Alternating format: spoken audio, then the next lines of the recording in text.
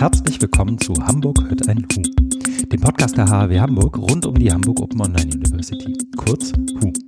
Mein Name ist Christian Friedrich und ich begrüße heute im Juni 2021 Katrin Konrad und Maike Timmermann hier im Podcast, beide vom F3-Kollektiv. Hallo, ich grüße euch.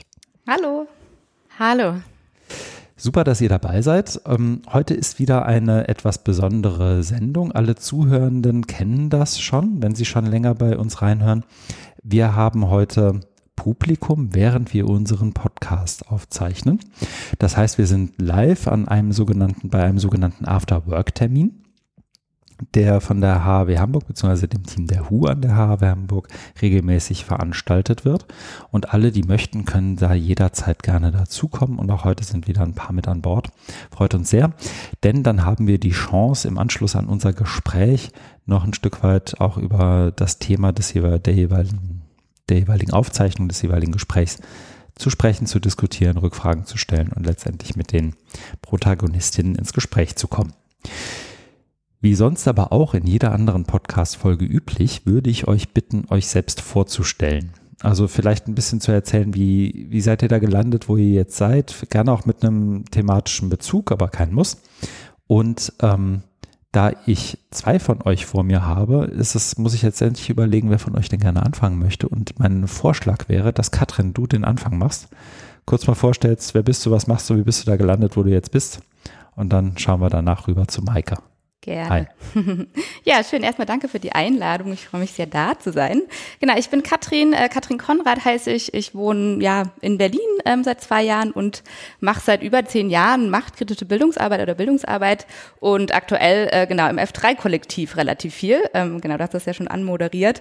Wir sind ein Bildungskollektiv von 9 Leuten und ich bin eine Person davon und Maike ist die zweite Person davon oder auch eine Person davon. Genau, wie gesagt, hauptsächlich mache ich viel Bildungsarbeit, das heißt, ich irgendwie mache Workshops, mache aber auch Methoden, erstelle Methoden und Bildungsmaterialien und zu ganz verschiedenen Themen. Und so ein Thema ist auf jeden Fall das Thema Machtkritik, was mich schon relativ lang irgendwie begleitet. Das hat auch interessanterweise in Berlin damals gestartet. Also ich bin erst vor 2 Jahren hierher gezogen und habe davor in Köln gewohnt, habe aber in Berlin damals ein Praktikum gemacht, bei einer klassischen NGO und habe mich da das erste Mal mit dem Thema so globales Lernen, entwicklungspolitische Bildungsarbeit beschäftigt. Und das war ganz interessant, weil tatsächlich war das eine Erfahrung, die eher nicht so gut war. Das war nämlich, der Hintergrund war so ein bisschen, es ging in die Richtung, dass es gab so ein Bildungsprojekt von dieser NGO, wo es darum ging, tatsächlich hauptsächlich Spenden zu sammeln für die Projekte, die sie unterstützt haben. Und die Idee war, dass dass quasi die Personen, also die Praktikantinnen des Bildungsprojektes und aber auch die Ehrenamtlichen in Schulen diese Workshops durchführen, allerdings ohne großartige Vorbereitung oder Einarbeitung und tatsächlich auch zu Themen, die ganz schön heftig waren. Also ein Thema war Genitalverstümmelung und ähnliches. Und ich wurde da so sehr ins kalte Wasser geworfen und musste dann tatsächlich an Schulen gehen und diese Themen da bearbeiten und habe dann natürlich gemerkt, so wow, das funktioniert nicht so. Also irgendwie da passieren ganz schräge Sachen mit den SchülerInnen. Da wird ein Bild irgendwie vermittelt von Ländern des globalen Südens. Das will ich nicht so. Und spannend, genau. Und dann habe ich da ein bisschen drüber nachgedacht und auch mich nochmal mit ein paar Leuten unterhalten und dann entschieden, das Praktikum abzubrechen und habe dann meine Diplomarbeit über das Thema geschrieben. Also in der Hinsicht hatte das dann auch irgendwie eine ganz gute Kurve geschlagen so. Und dann habe ich eine Diplomarbeit darüber geschrieben und habe mich einfach viel mit dem Thema Rassismus und Machtkritik auseinandergesetzt und bin dann aber auch direkt irgendwie in die Praxis und habe angefangen, Workshops zu geben. Und jetzt hier. Sehr cool. Schön, dass du an Bord bist. Herzlich willkommen. Schwenk mal vielleicht einmal kurz rüber zu dir, Maike. Ja, auch von mir nochmal danke für die Einladung, Christian und das Team von der HU. Ich freue mich auch total, dass wir heute hier die Chance haben, mal auf so einem Format ein bisschen von uns zu berichten. Mein Name ist Maike Timmermann. Ich bin auch Mitglied im F3-Kollektiv, seitdem wir das gegründet haben, aber das ist eigentlich bei uns allen so, vor über 2 Jahren. Und ich lebe mittlerweile schon seit 12 Jahren in Berlin, bin aber im Rheinland groß geworden und da leben auch einige von den Kollektivistas und andere wohnen im Wendland und eine Person kommt auch aus der Ecke von Darmstadt. Das heißt, wir sind so oft in ganz Deutschland verteilt. Genau, vorab würde ich auch noch kurz sagen, dass alles, worüber wir heute sprechen und die ganze Arbeit vom Kollektiv natürlich eine gemeinschaftliche Arbeit ist, die also genauso wie Katrin und mich auch Jana, Simon, Evelyn, Mario, Marie, Bascha, Mo betrifft, beziehungsweise die alle ihre Perspektiven damit reingebracht haben und immer noch reinbringen und natürlich auch ihre Energie und Kreativität. Ja, das wollte ich vorab noch mal kurz sagen. Ja, und noch zu mir, also neben Berlin und dem Rheinland habe ich ziemlich viel Zeit in Südamerika verbringen können, vor allen Dingen in Kolumbien und Chile und habe auch einen Bachelor in spanischer Philologie und würde sagen, dass so alles rund um das Thema Sprache eigentlich irgendwann ein bisschen zu meinem Steckenpferd geworden ist und ja, es macht mir einfach ziemlich großen Spaß. Und einerseits natürlich irgendwie so eine linguistische Ebene, damit habe ich mich auch in meinem Master ziemlich viel beschäftigt, aber auch irgendwie so die politische Ebene von Sprache. Genau, und in meiner Masterarbeit habe ich mich auch ziemlich viel mit Bildungsungerechtigkeit beschäftigt, in dem Kontext ganz spezifisch in Berliner Schulen und das war ziemlich erschreckend. Das heißt, da irgendwie kam dann noch das Thema Bildung mit rein, also Sprache und Bildung und neben dem Studium bin ich auf das Thema globales Lernen gestoßen und da habe ich mich zunächst sehr wiedergefunden, da es ja da genau darum geht, globale Perspektiven und Zusammenhänge in dem Fall außerschulische Bildung mit einzubeziehen, war aber dann auch so ein bisschen enttäuscht, so aus den Gründen, die Katrin auch genannt hat und habe mich dann beruflich in eine etwas andere Richtung entwickelt. Und zwar arbeite ich heute im Bereich der Grundbildung. Das heißt, ich arbeite mit sogenannten Menschen geringer Literalität, so nennt das die Wissenschaft. Das sind Erwachsene, die aus ganz unterschiedlichen Gründen nicht ausreichend lesen und schreiben können. Und das jetzt aber nochmal angehen wollen. Also ich unterrichte viel, aber mache auch so Projektarbeit. Genau, und hier spielt natürlich auch das Thema Sprache eine Riesenrolle und das Thema Bildung und das Thema Bildung-Ungerechtigkeit total, weil diese Leute haben in der Regel sehr schwierige Bildungsbiografien hinter sich. Ja. Und seit der Gründung des F3-Kollektivs im Februar 2019, ich hatte das ja vorhin schon gesagt, vor ein bisschen mehr als 2 Jahren, ist das auch ein ziemlich wichtiger Teil in meinem Leben geworden und vor allen Dingen ein wahnsinniger Lernraum für mich. Und ja, dort treffen auch ganz viele Themen und Interessen von mir zusammen. Genau, zum Beispiel die Bildungsarbeit im Allgemeinen, aber auch die machtkritischen und globalen Perspektiven im Besonderen.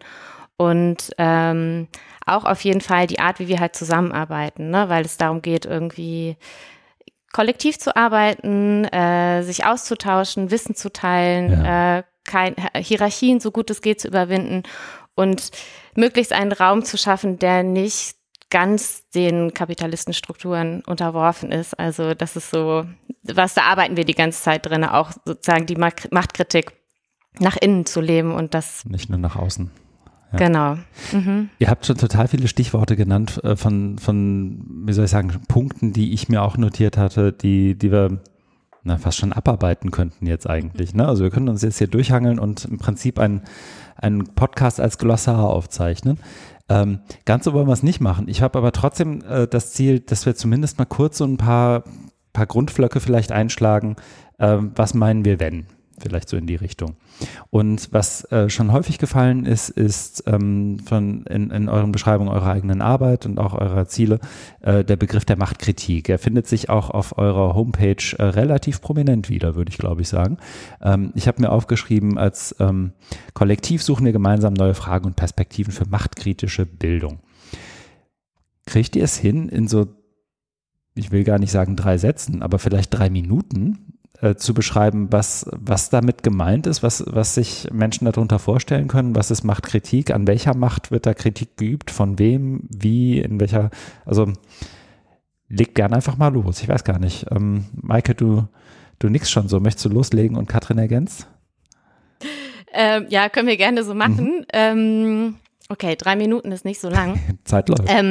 Also ich glaube, was du gerade schon angesprochen hast, das ist so ein bisschen dieses Prozesshafte, das ist ja auch in unserem Namen so, wir verstehen uns als suchend. Das heißt, es ist nichts in Stein gemeißelt, sondern in Bewegungen und halt impliziert immer so ein bisschen so ein Reflexionsprozess, wo stehen wir und wo stehen die anderen und auf der anderen Seite zu verstehen, dass die Dinge nicht so sind, wie sie sind, weil das irgendwie natürlich ist sondern das Ergebnis von einer langen Geschichte, zum Beispiel von Kolonialismus und in dem Zusammenhang auch natürlich von Kapitalismus, wo es immer Menschen gibt, die davon profitieren, also mehr Macht haben und andererseits Menschen gibt, die davon benachteiligt sind, also weniger Macht bekommen und aber auch gleichzeitig es dann nicht unbedingt nur Ohnmacht gibt, sondern auch Widerstände. So, das würde ich auf jeden Fall sagen, ist ganz zentral und das zu vermitteln in der Bildungsarbeit ist so ein bisschen unser Ziel, aber das war jetzt gar nicht so genau die Frage.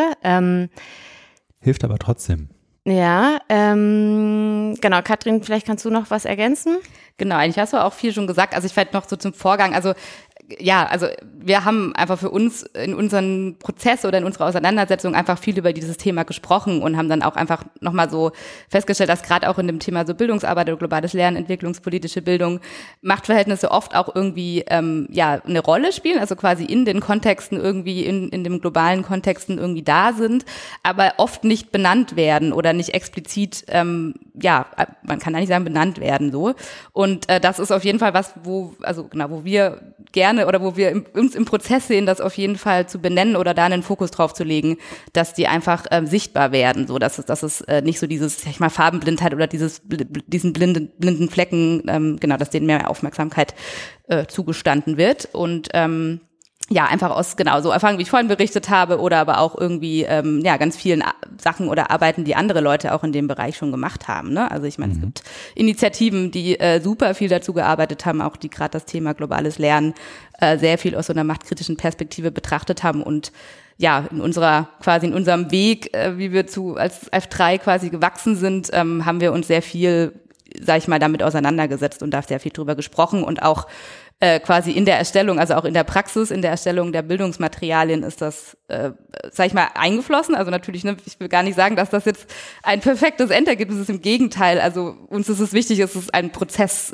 zu sehen. Aber genau, wir hatten einfach viele Momente, wo wir da drüber gesprochen haben, diskutiert haben und auch versucht haben, unsere Position irgendwie zu reflektieren. Also ich als weiße Frau habe da auch natürlich einen anderen Blick drauf als eine Person, die zum Beispiel Rassismuserfahrung macht oder ähnliches.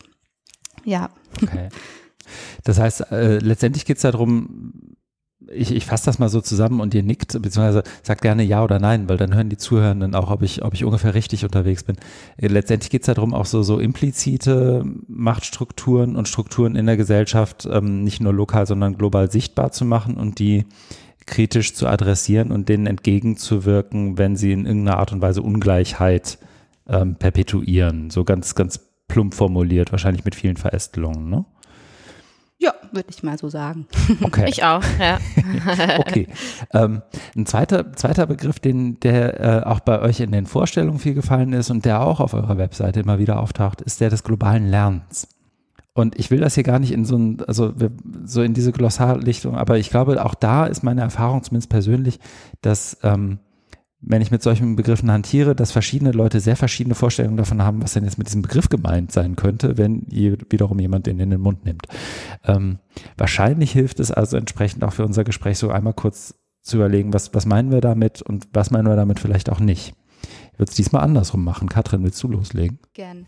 Ja, das ist ja spannend, die Frage, weil tatsächlich ist also globales Lernen als Begriff, es gibt, also zumindest wie ich das kenne, keine Definition, die so allgemeingültig ist. So. Also das ist tatsächlich auch was ja viel in, sage ich mal, individuell oder in den einzelnen Institutionen oder wie auch immer definiert wird. Tatsächlich benutzen wir den Begriff gar nicht so gerne, sondern sprechen lieber eigentlich von machtkritischer Bildung oder machtkritischer politischer Bildung, weil genau, also wie gesagt, der Begriff des globalen Lernens auch so ein bisschen so eine Geschichte hat, mit dass eben nicht Machtverhältnisse thematisiert werden. Allerdings bewegen wir uns sehr viel in Kreisen, wo davon gesprochen wird, also entwicklungspolitische Bildung oder globales Lernen oder auch so Bildung für nachhaltige Entwicklung. Genau, das ist so ein Kontext, wo sich das bewegt.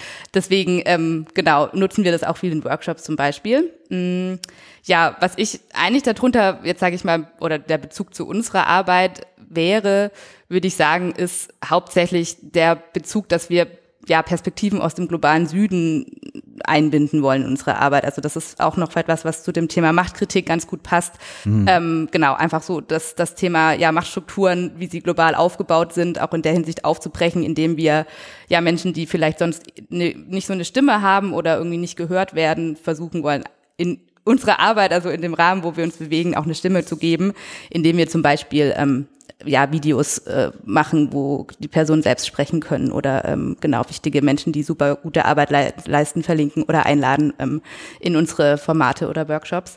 Deswegen würde ich sagen, da hat es irgendwie so einen globalen Bezug. Und dann natürlich auch die Themen, die wir bearbeiten, ne? Also auch Digitalisierung oder auch Klimagerechtigkeit sind einfach auch Themen, die global natürlich eine super wichtige Rolle spielen und deswegen vielleicht das Globale beim globalen Lernen. Ja, das ist der Bezug dazu. Die Zuhörenden haben nicht gesehen, dass Maike immer wieder sehr zustimmend nickte. Würdest du noch was ergänzen oder irgendwie, wo du es vielleicht auch anders siehst, Maike, oder hat Katrin schon gut abgeliefert? Nee, Katrin hat schon sehr gut abgeliefert, würde ich sagen. Ja. Ich würde, weil dann als letztes, und das ist weniger Begriffsklärung als, ich glaube, das ist mir erst auch im Laufe des Tages ehrlich gesagt klar geworden, weil wir haben vorhin im Vorgespräch kurz drüber gescherzt, weil ihr eins der wenigen HU-Projekte seid, also Projekte der Hamburg Open Online University das sozusagen in der HU gelandet ist und damit auch an der HHW angesiedelt ist und ja letztendlich auch ein Stück weit Funding bekommt. Und worum genau in dem Projekt es geht, gucken wir uns gleich bestimmt auch nochmal an.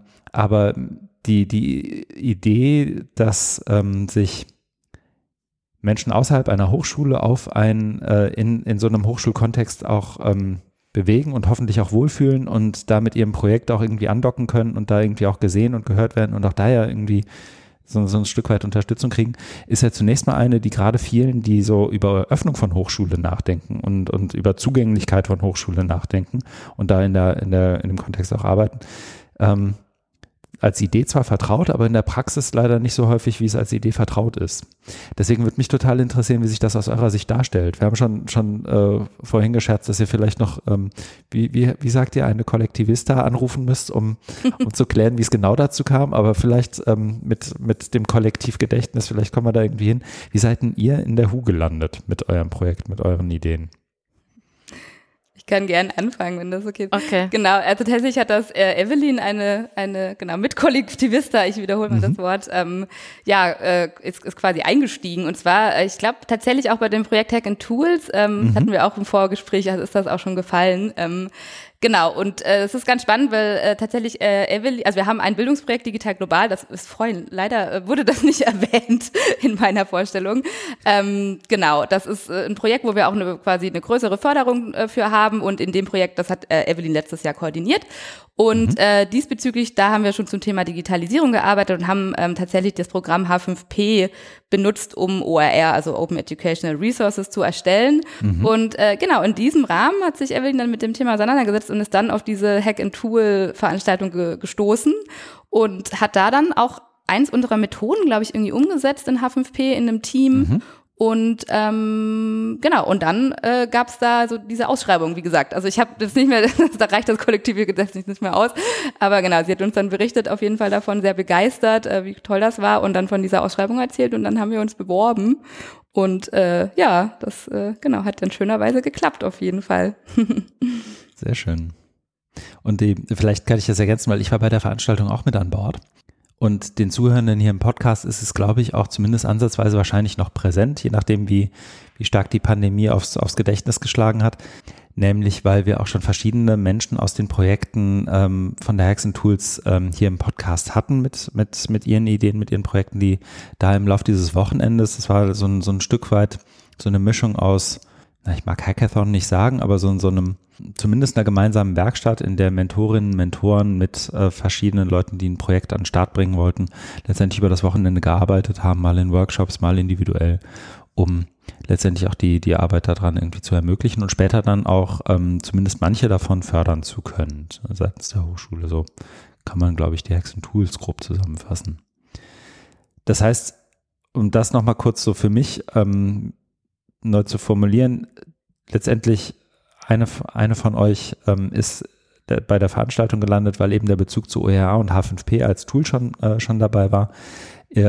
Da wurde letztendlich dann auch eben gerade in diesem Digital-Global-Projekt nochmal entwickelt und das Digital-Global-Projekt ist auch, ich glaube, so ein bisschen, ich mag nicht sagen Aushängeschild, aber es ist zumindest eines der prominenteren Projekte, die bei euch so auch unterwegs sind. Ne? Möchtet ihr vielleicht noch kurz sagen, worum es bei dem Projekt geht? Das ist ja auch einer der zentraleren Bestandteile rund um im Who-Kosmos oder in dem überlappenden Kosmen von F3 und Who. Ne?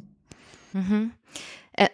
Ich kann ja mal starten, Katrin, also genau, und Katrin kann sicherlich noch was ergänzen, weil sie da jetzt auch gerade noch weiter wirklich drin arbeitet. Also bei dem Hashtag Digital Global Projekt geht es um eine machtkritische Perspektive auf das Thema Digitalisierung, also auch also Thema Wirtschaft, aber auch Umwelt und aber auch gleichzeitig, wie wird eigentlich die Digitalisierung genutzt als Raum des Widerstandes sozusagen.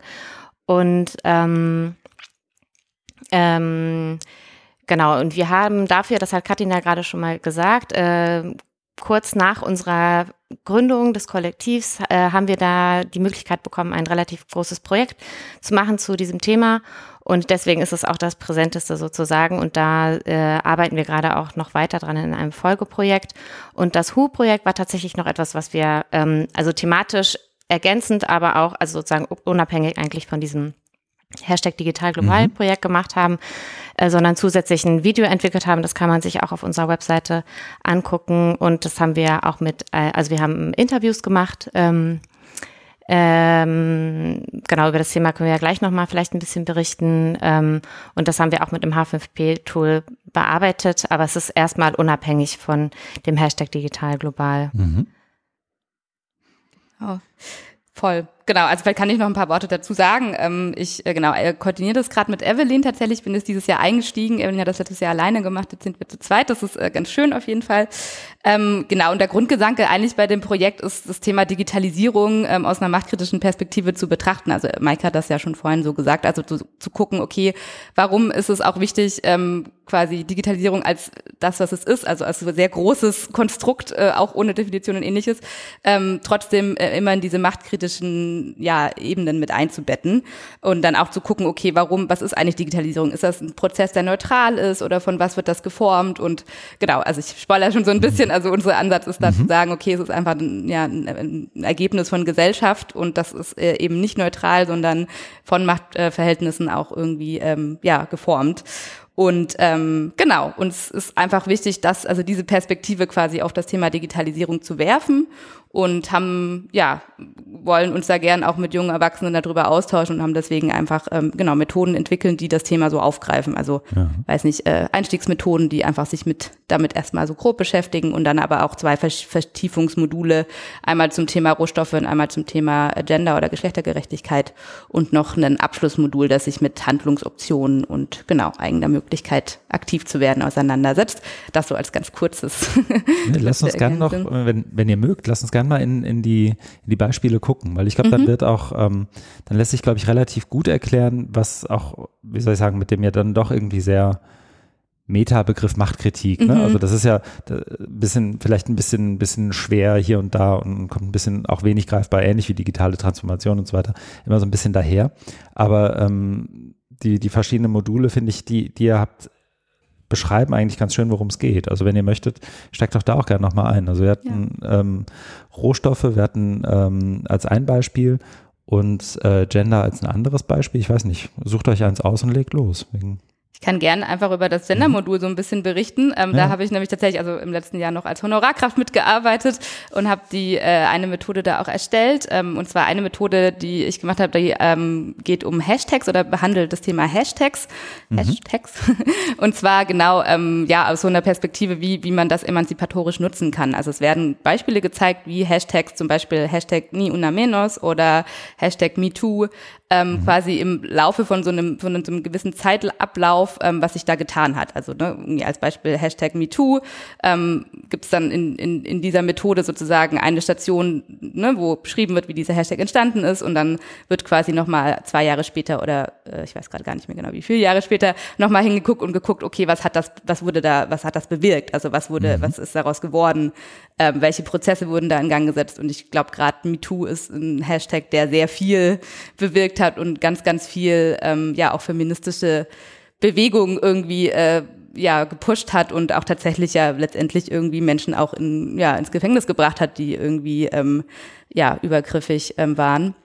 Und genau, das soll die Methode einfach so ein bisschen aufgreifen und zeigen, so okay, dass es einfach auch im digitalen Raum eine Möglichkeit gibt, um irgendwie emanzipatorisch Protest zu leisten und irgendwie sie aufzubegehren. Das ist die eine Methode. Und die andere Methode, die ist auch ganz spannend, die beschäftigt sich mit dem Thema, wer programmiert eigentlich für wen? Also so für wen werden eigentlich digitale Tools oder technische Tools geschaffen. Und da gibt's ja auch ganz, ganz viele Beispiele, also wo gerade auch Gender eine sehr wichtige Rolle spielt. Also irgendwie Apps, die irgendwie von weißen männlichen Menschen programmiert wurden und andere Perspektiven gar nicht mitdenken, oder Gesichtserkennungstechnologien, die zum Beispiel die Hautfarbe von POC oder von schwarzen Personen nicht erkennen können. Und diese Methode greift das ein bisschen auf und so ein bisschen zum Nachdenken und Reflektieren an Das heißt, ich konstruiere jetzt mal ein Szenario und schreitet gerne ein, wenn das totaler Quatsch ist. Also nehmen wir mal an, es findet ein Workshop statt, das gröbere Thema ist Machtkritik, Bildung, Partizipation in Gesellschaft und auch in digitalen Räumen. Und dann nehmt ihr letztendlich ein auch wirklich greifbares und den meisten Menschen ja auch irgendwie bekanntes Phänomen, sage ich mal, also den Hashtag MeToo zum Beispiel, beschreibt, was ist da passiert, was ist auch auf einer Zeitachse passiert, wie hat sich das auch in der echten Welt, also in Real Life irgendwie auch ausgewirkt, so wie ich es verstehe, und da auch so Wechselwirkungen, die ihr euch wahrscheinlich auch anguckt. Und das macht ihr dann mit den Teilnehmenden eurer Bildungsangebote, die Maike, du hast eben schon, ich glaube, junge Erwachsene gesagt, aber wer macht dann da mit? Also und wie kommt ihr an die Leute ran? Also einerseits machen wir immer als Teil, also wenn wir neues Bildungsmaterial entwickeln, gehört dazu immer auch sogenannte MultiplikatorInnen-Seminare. Das heißt, wir verbreiten das in der Welt vor allen Dingen des globalen Lernens, aber das ist offen für alle Menschen, die politische Bildungsarbeit machen oder machen möchten. Und stellen dann unsere Materialien dort vor. Davon abgesehen gehen wir auch in Schulen. Also das Material die Übungen sind unterschiedlich. Die Menschen, die das Material nutzen wollen, das ist ja öffentlich zugänglich und kann auch runtergeladen und verändert werden. Je nach Übung davon hängt ein bisschen ab, mit welcher Altersgruppe man das machen kann, aber so die Sachen sind in der Regel ab so 7. Klasse ungefähr einsetzbar. So läuft das dann mit der Verbreitung. Das heißt, mit vielleicht entsprechender Vorkenntnis und Sensibilität ist es auch einer Lehrkraft zum Beispiel möglich, einfach zu sagen, alles klar, ich gehe jetzt auf eure Webseite, ich lade mir euren Kram runter. Das ist, wenn ich es richtig gesehen habe, oft CC by SA lizenziert, sodass auch geändert werden darf, wenn die Änderungen veröffentlicht werden und so weiter. Also die Creative Commons Lizenz, die auch so als OER einer der Klassiker, glaube ich, ist. Und dann können letztendlich mit den Materialien, die ihr auch bereitstellt aus euren Workshops, auch diese Bildungsangebote dann auch gemacht werden. Zum Beispiel von den Multiplikatorinnen, die angesprochen sind. Ne? Genau. Ja, genau. Also tatsächlich ist es auch eins der großen Themen oder uns einfach auch total wichtig, dass das genutzt wird, so, ne? Also und deswegen freuen wir uns auch immer total, wenn das ausprobiert wird und wir ein Feedback bekommen. Und wo wir auch sonst noch, also tatsächlich sind wir in Berlin so ein bisschen vernetzt, also der Berlin-Teil von F3-Kollektiv bei Kate und im Bambi, die machen auch viele Schulworkshops und tatsächlich haben sie auch interessanterweise das Thema Digitalisierung als Schwerpunktthema, und da sind wir aber auch dann persönlich quasi an Schulen unterwegs und machen das dann mit den TeilnehmerInnen. Das heißt, eigentlich haben wir gerade auch schon so ein bisschen zumindest beantwortet, klingt alles total spannend, wie kann ich mitmachen? Weil in der Theorie und wahrscheinlich auch in der Praxis ist es wahrscheinlich allen, die jetzt gerade sagen, okay, das würde ich gerne auch mal machen an meiner Schule, an meiner Einrichtung. Die können im Prinzip zum Hörer greifen und euch anrufen oder euch eine Mail schreiben und dann, wie soll ich sagen, jegliche Vertragsverhandlung mit positivem Ausgang mal vorausgesetzt, kommt ihr dann vorbei und macht das oder ihr beratet oder in diesen Themenfeldern auch als Kollektiv dann sozusagen und schaut, wer von euch individuell da ganz gut hinpasst. Genauso läuft das eigentlich. Also wer wie auch immer auf uns stößt, der kann oder die kann uns kontaktieren. Das läuft meistens per Mail.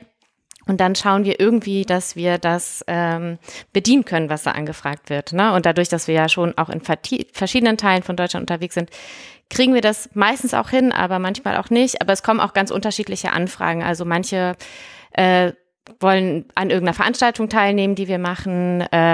Im Juli gibt es übrigens auch ein MultiplikatorInnen-Seminar in Münster. Endlich in Präsenz, genau, da gibt es auf jeden Fall noch freie Plätze. Sehr schön. Wer schnell ist, kann sich dann, genau, machen wir in die Shownotes. Und es kommen aber auch manchmal Anfragen von Leuten, die selber Bildungsmaterial entwickeln und zum Beispiel von uns ein Feedback haben wollen oder Tipps haben wollen, wie sie das machtkritisch gestalten können. Also es sind ganz unterschiedliche Sachen oder teilweise auch Organisationen, die sich mit einer genderkritischen Perspektive auf Moderation beschäftigen. Ne? Also wie kann man darauf achten, dass die Redeanteile gut verteilt sind. Also das sind ehrlich gesagt ganz unterschiedliche Sachen, die da ankommen, aber das meiste hat tatsächlich mit unseren Methoden zu tun.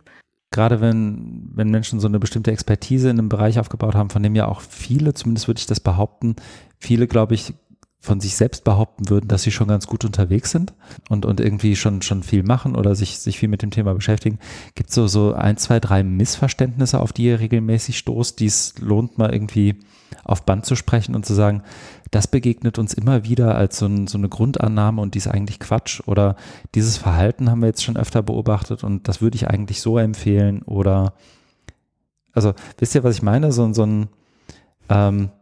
Wenn ich, also du, Katrin, du nix schon, aber mein Beispiel geht in, was mir vor Augen ist so, du hast gerade angesprochen, Maike, den Moderationsworkshop zu, wie mache ich denn, wie kann ich zum Beispiel gendersensibel moderieren und so in die Richtung, wie gibt es da so Grundhaltungen, bei denen die Leute sagen, das kann ich schon, aber eigentlich würdet ihr zumindest milde widersprechen, vielleicht auch gar nicht so milde. Also ich glaube, konkret fällt mir gar nicht so ein Beispiel ein. Also ich habe tatsächlich, was ich ganz spannend finde, tatsächlich in Workshops ist, also ich finde es immer ganz, ganz spannend, wenn über quasi die TeilnehmerInnen gesprochen wird und wie über Teilnehmende gesprochen wird. Und finde, da wiederholen sich tatsächlich manchmal so, sag ich mal, so Tendenzen, wo ich mir manchmal denke, so, schade, weil oft wenig den Teilnehmenden zugemutet wird sozusagen, beziehungsweise irgendwie viel vorgegeben wird und dann was mir oft begegnet, ist einfach so dieses, okay, das Thema ist zu groß oder das ist zu kompliziert, sie verstehen das vielleicht nicht oder ähnliches. Und da merke ich dann, also das ist mir gerade spontan eingefallen, dass du es angesprochen hast, da merke ich dann manchmal tatsächlich so dieses, das hat sich ein paar Mal wiederholt, so dieses, es wird oft SchülerInnen oder jungen Erwachsenen gar nicht so viel zugetraut, was quasi so eine Auseinandersetzung oder auch eine Reflexionsfähigkeit angeht. Das meine ich eigentlich damit, wollte ich sagen. Ja, aber ich weiß jetzt nicht, ob das so trifft, was du angesprochen hast. Ich glaube schon bis zu einem gewissen Grad. Ne? Also mich interessieren eigentlich so ein bisschen, kannst du auch schwer beschreiben, ich glaube sowas wie wiederkehrende Muster, die euch immer wieder begegnen. Ne? Also so, was du gerade beschreibst, würde ich jetzt vielleicht ein bisschen überpointiert beschreiben als jetzt lass uns die mal nicht so schockieren, weil sonst rennen die uns weg oder sonst haben die keinen Bock, sich mit dem Thema zu befassen oder irgendwie sowas.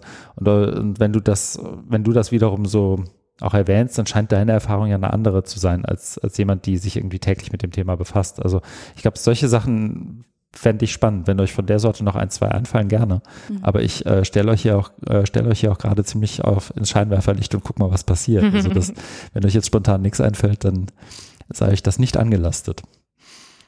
Also ich muss dazu sagen, ich bin nicht ganz so viel so in Workshops unterwegs, dadurch, dass ich ja noch eine andere Arbeit habe. Aber also wo wir gerade so langsam anfangen mitzuarbeiten, ist mit der Zielgruppe aus der Grundbildung. Das hatte ich vorhin schon erwähnt. Also da bin ich ja irgendwie auch beruflich noch tätig, und zwar Menschen, die Schwierigkeiten haben beim Lesen und Schreiben und denen auch machtkritische Inhalte zur Verfügung zu stellen. Und wir hatten jetzt eine erste Veranstaltung und da haben sich super viele Leute gemeldet, aber die hatten alle keine Schwierigkeiten beim Lesen und Schreiben, aber fanden das Thema total spannend. Also da habe ich so ein bisschen gemerkt, da haben sich Leute irgendwie ermächtigt, oder das ist jetzt ein bisschen zugespitzt, also haben sich Leute angemeldet und haben sozusagen überlesen, für wen das eigentlich ist, aber wollten irgendwie darüber lernen. Klar, einerseits kann man daraus ziehen, cool, vielleicht wäre das auch mal, wenn wir perspektivisch uns da so ein bisschen aufgestellt haben, auch ein Thema, was man dann auch mit MultiplikatorInnen machen könnte. Aber ich habe da schon so ein bisschen dieses Gefühl gehabt, okay, jetzt gibt es irgendwie so ein Angebot für diese Zielgruppe und das gibt es wirklich sehr wenig, also so politische Bildungsangebote in einfacher Sprache und es kommen dann aber viele Leute, die eigentlich gar nicht betroffen sind und das habe ich so ein bisschen, da bin ich aufmerksam geworden. Ich kann dir jetzt nicht sagen, ob das jetzt ein Muster sein wird, was immer wieder kommt, aber ich könnte es mir vorstellen, ich weiß es nicht, aber das ist jetzt das Einzige, was mir so eingefallen ist. Das heißt, dahinter könnte man, also da können wir jetzt nur mutmaßen wahrscheinlich, aber dahinter könnte dann zum Beispiel auch sowas liegen wie, ich fühle mich davon angesprochen und bin aber selber noch nicht so weit, dass ich verstehe, wie ich zum Beispiel auch dann, also wie es wirkt, wenn ich mich irgendwo anmelde und wie sich dann vielleicht tatsächlich Betroffene vielleicht auch in dem Raum fühlen mit denjenigen, die sich so aus Betrachtungspositionen dem Thema eigentlich nähern wollen und sich da, also ich kann mir vorstellen, ich drehe es mal andersrum. So ein Workshop kriegt ja wahrscheinlich eine interessante Dynamik in dem Moment, wo tatsächlich 2, 3 Betroffene dabei sind und 5 Leute dabei sind, die drüber lernen wollen. Ne? Also dann bekommt das ja so eine ganz eigene Dynamik in der Gruppe wahrscheinlich. Genau, und die wollen wir halt nicht. Also das ist ein Workshop genau für diese Leute, für die es halt sehr wenige Angebote gibt. Ne? Also und in dem Kontext ging es um einen Workshop in einer Galerie. Das heißt, das spielte auch nochmal eine Rolle, irgendwie einen Zugang zu einer Galerie zu bekommen. Und genau, das geht nicht. Man kann diese Gruppen nicht mischen, weil dann kann man sich schon vorstellen, wer dann am Ende redet und wer was davon mitnimmt und wer weniger davon mitnimmt. Ne? Aber gut, ich will jetzt auch nicht so negativ denken, aber das ist mir gerade so eingefallen, als du fragtest und bin gespannt, wie sich das entwickelt, ja. Ja, aber ich meine, da geht's ja auch ganz klassisch, ne, um so eine Reflexion auch von so einer eigenen Positionierung. Und ich habe auch immer, also es ist ja auch voll der Prozess, ne? Also ich kenne das auch von mir selber, das dauert ja auch total lang und bei mir ist das auch lang nicht abgeschlossen. Und ich finde es sehr spannend, weil ich glaube, gerade das Thema Grundbildung oder vielleicht hat es ja auch ein bisschen was mit dem Thema Barrierefreiheit zu tun, ist, glaube ich, einfach auch noch ein Thema, was gerade in diesem politische Bildung, globales Lernen, ich sag's jetzt wieder, einfach noch nicht so angekommen ist, ne? Und wo, glaube ich, Personen einfach auch sehr unsicher noch sind, so, okay, was ist das eigentlich und was versteht man darunter und wie positioniere ich mich da eigentlich irgendwie in diesem Diskriminierungsverhältnis oder so. Aber ja, ganz spannend. Oft, zumindest wäre das meine Beobachtung, glaube ich, weiß nicht, ob ihr die so bestätigen würdet, ist ja so, dass gute Intentionen nicht unbedingt zu gutem Handeln fühlen, ne, was auch immer gut ist. Also so dass da dann ja oft noch irgendwie ein paar Schritte fehlen, auch in zum Beispiel der Reflexion. Total. Also das dann irgendwie ich glaube, die Intentionen sind oft ganz toll und so, aber ja, manchmal ist das Ergebnis dann einfach leider nicht so gut. Ja. Aber ich habe auch das Gefühl, das bewegt sich auch ganz, ganz viel, ne? Also das ist, da passiert auch richtig, richtig viel und viele Menschen machen da super gute, tolle, wichtige Arbeit dazu und das ist halt auch was wiederkehrt in zum Beispiel Multiplikatoren-Schulungen oder in irgendwie Austauschräumen, einfach so dieses, es ist ein Thema so, ne? Also machtkritische Bildung oder die machtkritischen Perspektiven sind den Leuten immer wichtiger und es wird, sage ich mal, wirklich mittlerweile, also es ist auf jeden Fall noch ganz anders als vor 10 Jahren, als ich meine Diplomarbeit darüber geschrieben habe. Es ist da einfach eine sehr krasse Entwicklung zu sehen, zumindest nehme ich das so wahr. Genau, und einfach auch ein Bedürfnis danach, nach drüber reden, nach Reflexion und auch zu gucken, okay, wie kann man es besser machen und aber auch sowas auszuhalten, dass es vielleicht auch manchmal Situationen gibt, da kann man es einfach, also ne, auch Widersprüchlichkeit auszuhalten. Ja, das ist auf jeden Fall, sind so Themen, die wiederkehren oft in Diskussionen oder Gesprächen in unseren Workshops oder genau in anderen Formaten, wo wir uns bewegen. Ja.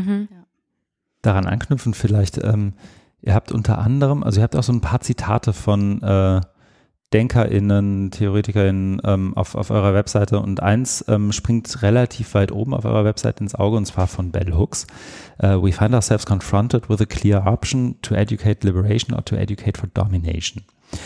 Und das heißt ja eigentlich, wenn ich das, wie soll ich sagen, ich habe jetzt nicht Bell Hooks von vorne bis hinten durchgearbeitet, aber so im Ansatz sind mir manche Sachen, glaube ich, ein Begriff. Und wenn ich das richtig interpretiere, heißt das ja eigentlich, dass das, was ihr macht, sich in jeder Art von Bildungsarbeit wiederfinden, ich sage jetzt mal muss, damit es eben nicht in eine, jetzt muss ich überlegen, wie ich es spontan übersetze, in Educate for Domination endet, sondern eben in Educate for Liberation. Ne? Also ich glaube, meine dahinterliegende Frage, und auch da wird es, glaube ich, schwer sein, das als Frage zu formulieren, aber ich kann mir gut vorstellen, dass das bei euch zumindest eine Antwort trotzdem auslöst, ist letztendlich ja die blanke Anmerkung, dass in dem Moment, wo ich Machtkritik nicht in meinen Bildungsangeboten mitdenke, ich letztendlich die bestehenden Strukturen weiter so stütze, wie sie sind. Also es nicht zu adressieren, ist eigentlich keine Option. Und ich sehe euch zustimmend nicken, das sehen die Zuhörenden nicht, aber ergänzt das gerne. Ich wollte es einfach nur, ehrlich gesagt, nur als Stichwort reinrufen und gucken, was passiert. Genau, es ist total schön, dass du das Zitat sagst oder ja hier auch zitierst. Und das ist tatsächlich irgendwie was wir auch ziemlich lange diskutiert haben und auch weiter diskutieren im Kollektiv. Was ist eigentlich die Machtkritik für uns und was bedeutet machtkritische Bildung? Und ein ganz zentraler Teil davon ist, eine bestimmte Haltung zu haben. Ne? Also es geht jetzt nicht darum, irgendwie immer komplexe Zusammenhänge zu erklären und zu bearbeiten und auszudezidieren, sondern auch eine bestimmte Haltung zu zeigen. Ne? Also man kann auch über andere Themen, man kann eigentlich über alle Themen sprechen und das irgendwie mitdenken und mit vermitteln. Ne? Und genau, und das Ziel ist natürlich, dass dann auch bei den Menschen, die einem gegenüber sitzen, mit denen man gemeinsam lernt oder denen man vielleicht auch was beibringt, diese Haltung eher mitzugeben, ne? Also die Dinge zu hinterfragen, nicht alles so nehmen, wie es ist, aber auch genau wie Katrin gerade gesagt hat, manchmal tut es halt auch weh oder es ist irgendwie widersprüchlich und das aber auch auszuhalten und keine Angst davor zu kriegen vor allen Dingen. Dann würde ich sagen, wir biegen zumindest ansatzweise so schon auf die Zielgerade auch unseres Gesprächs ein. Und das bringt mich einerseits auf die Frage, ob ihr das Gefühl habt, dass wir noch in irgendein Themengebiet reinschauen sollten oder in irgendeine Fragestellung oder in irgendwas reinschauen sollten, wo ihr sagt, das hat irgendwie jetzt gefehlt. Also damit das hier noch runder wird als Gespräch sozusagen für die Zuhörenden, sollten wir eigentlich noch über X, Y oder Z sprechen. Und ich sehe euch schon nicken. Das heißt, sprintet gerne rein. Ich glaube, eine Sache, die mir jetzt gerade noch eingefallen ist, wo ich das Gefühl hatte, okay, das ist ein bisschen zu kurz gekommen, ist tatsächlich so dieses Thema H5P-Tools oder auch Open Educational Resources.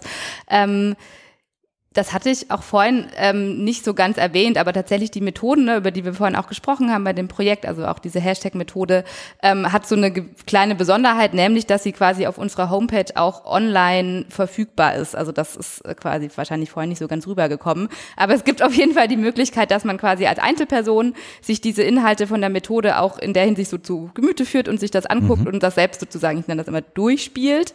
Genau, das ist so eine Besonderheit von unseren Methoden in dem Projekt. Das war jetzt tatsächlich während der Pandemie ganz praktisch, dass wir auch die in einem digitalen Raum oder auf der Webseite sozusagen zur Verfügung hatten, weil wir sie einfach im Großteil auch dann in Online-Workshops umsetzen konnten oder benutzen konnten, nicht umsetzen konnten. Genau, das ist halt noch so als eine kleine Ergänzung zu dem Bildungsmaterial, was wir gemacht haben. Also es gibt die Möglichkeit, das in Präsenz durchzuführen. Da findet ihr auch alle Materialien auf der Website zum Download, als quasi auch, genau wie du vorhin meintest, Creative Commons Lizenz. Das heißt auch zum Verändern. Und zusätzlich gibt's aber noch, wie gesagt, dieses H5P-Tool, das quasi dann auch genutzt werden kann. Und vielleicht noch eine kleine Anekdote. Also H5P war tatsächlich auch für uns ein Open-Source-Programm, ich weiß nicht, ob das die ZuhörerInnen kennen, mit dem, ja, sage ich mal, Bildungsinhalte umgesetzt werden können, dass sie so kreativ bearbeitbar sind, wie zum Beispiel ein Lückentext oder die Who-Methode, die wir erstellt haben, war ein interaktives Video, wo quasi immer so Stationen dann aufploppen und das so Quizzes und Genau. Wir hatten mal eine Folge mit, das nur ganz schnell reingerufen, sorry, mit Oliver Tacke, der auch, ich glaube, ein Jahr seines Lebens im teilweise sehr dunklen Norwegen verbracht hat, um H5P mitzuentwickeln. Oh wow. Da suche ich mal noch den Link raus. Wer sich stärker für H5P interessiert, kann da vielleicht noch mal reinhören. Aber sorry, wollte ich nur kurz reinrufen.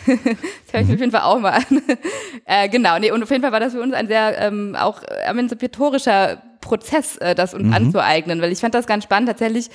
Ich persönlich bin, glaube ich, jetzt gar nicht so, hab nicht so Angst, so mit Technik irgendwie umzugehen, aber fand das schon nochmal so ein Schritt zu sagen, okay, es ist keine Art von, es ist nicht Programmieren, man braucht keine Programmiersprache, aber man erstellt da ja schon irgendwie so Inhalte, man muss sich so ein bisschen reinfuchsen, aber letztendlich ist es halt sehr, dann irgendwie doch selbsterklärend und einfach zu verstehen und fand das irgendwie sehr schön, oder beeindruckend, was man da so schaffen kann, ohne tatsächlich jetzt irgendwie ein großes technisches Wissen zu haben, wie jetzt zum Beispiel ja eine Webseite funktioniert oder also irgendwie so. Und vielleicht ist das noch was wir ergänzen oder was noch ergänzbar ist. Ja, absolut. Links sowohl zu der Folge als auch zu H5P selbst packe ich gerne in die Shownotes. Das ist tatsächlich, also ich glaube auch, man macht so eine kleine Lernkurve durch, aber dann kriegt man es meistens relativ gut hin und hat so die Grundlogik verstanden und dann fummelt man sich den Rest irgendwie so zurecht, dass es schon irgendwie passt. Ja. Ja, im Juli mache ich auch 2 Workshops zur Erstellung von Methoden im H5P. Mal schauen. Sehr gut. Lässt sich, glaube ich, alles finden auf der Angebote-Seite bei euch, vom Kollektiv, ne? Genau, also oder auf dem aktuellen, das gibt so einen Reiter mit Aktuelles, wo dann auch Veranstaltungen möglichst zeitnah gepostet werden. Okay. Gibt es sonst noch was wir loswerden und reinpacken sollten ins Gespräch? Also ich hatte tatsächlich auch gerade noch dieses Open Educational Resources Thema im Kopf, aber das hat Katrin jetzt ja schon alles erzählt. Und was ich vielleicht noch loswerden wollen würde, ist ein bisschen Info über diese Übung, die wir mit der HU entwickelt haben, weil da haben wir auch H5P benutzt. Ich habe dann in dem Zusammenhang auch einen kleinen Kurs gemacht an der HU mit dem H5P und kann das total bestätigen, was Katrin gesagt hat. Das war irgendwie eine schöne Erfahrung und dann auch gemeinschaftlich irgendwie im Kollektiv da so rumzubasteln. Das war echt toll. Und was daraus geworden ist, ist ein Video. Bei H5P gibt es nämlich das Tool, dass man ein Video hochladen kann und dann Übungen einfügen kann. Also das lässt sich auch relativ leicht zum Beispiel in der Schule im Unterricht einbauen. Und es geht um das Smartphone und welche Rolle das auf der Flucht spielt und was eigentlich mit den Handydaten dann hier im Asylverfahren passiert. Die werden nämlich gnadenlos ausgelesen und wer da mal reinschauen will, ist auch herzlich eingeladen. Und wie gesagt, findet man alles unter Materialien, auch bei uns auf der Webseite. Sehr gut, ja. Ich habe es in der Vorbereitung für heute, habe ich mir die Übung tatsächlich angeguckt und habe mich auch erinnert gefühlt, weil das ja so ein bisschen, dass das in den Medien war, also die Medien, also bei Netzpolitik und die GFF hat, glaube ich, auch viel dazu gemacht. Ging um die Entscheidung, ich glaube 2017, dass entschieden wurde, die Handydaten von Geflüchteten auszulesen im Laufe des Asylbewerbs, wie du es gerade beschrieben hast. Und habe mich auch daran erinnert gefühlt und habe es jetzt leider nicht geschafft, die kompletten H5P-Übungen komplett durchzuhecheln. Aber ich glaube, das Video 15 Minuten oder sowas war es, glaube ich, lang. Ne? Genau. Hat wirklich einen guten Überblick über die gesamte Thematik und Problematik irgendwie verschafft. Also wird verlinkt werden. Ja, danke an die HU nochmal, dass wir das machen konnten. Ja, auf jeden Fall. Super. Alle der HU hören zu und nehmen den Dank gerne auf und freuen sich, glaube ich, auch, dass da was Gutes bei entstanden ist. Das dann tatsächlich auch von Leuten genutzt werden kann. Da würde ich fast sagen, wir sind nicht nur auf dem Weg zur Zielgerade, sondern wir sind auf der Zielgerade. Und das bedeutet als erstes, dass ich mich bei euch beiden ganz herzlich bedanken möchte, dass ihr euch die Zeit genommen habt, um ein bisschen von eurer Arbeit zu erzählen. Vielen, vielen Dank, das war spannend. Ich würde auch diejenigen, die jetzt zuhören, bitten, beziehungsweise anregen wollen, dass wir uns wiederum über Feedback, Anregungen, Kommentare sehr freuen. Das geht zum Beispiel in den sozialen Medien. Bei Twitter ist das Team der HU an der HAW zu finden und zwar unter @HOUU_HAW. Ich glaube, das F3-Kollektiv ist da auch zu finden, ne? Ich glaube, ja. Ich glaube auch. Also wer auf eurer Webseite ist, der findet, wenn ich es richtig im Kopf habe, verschiedene Social-Media-Buttons und ein Klick darauf führt zum jeweiligen Portal. Ja. Sorry, ich habe das gerade falsch verstanden. Genau, Twitter und Instagram sind wir vertreten. Facebook nicht mehr ganz so viel, aber ja. Also klicken und folgen. Das Team der HU an der HAW ist auch via E-Mail zu erreichen, das mit den sogenannten sozialen Medien nicht so hat, und zwar unter team_HOUU info@haw-hamburg.de für Feedback, Kommentare, Anregungen sehr, sehr gern. Wir freuen uns auch grundsätzlich immer, wenn jemand Podcasts dort bewertet, wo Podcasts so bewertet werden können. Feedback jeder Art, immer her damit. Aber an dieser Stelle nochmal vielen, vielen Dank in eure Richtung, Katrin und Maike, dass ihr stellvertretend für das ganze Team des F3-Kollektivs mir mal erzählt habt, was ihr tut. Ja, danke an dich auch, Christian. Ja, danke schön für die Einladung. Ja. Dann macht's gut. Bis bald. Tschüss.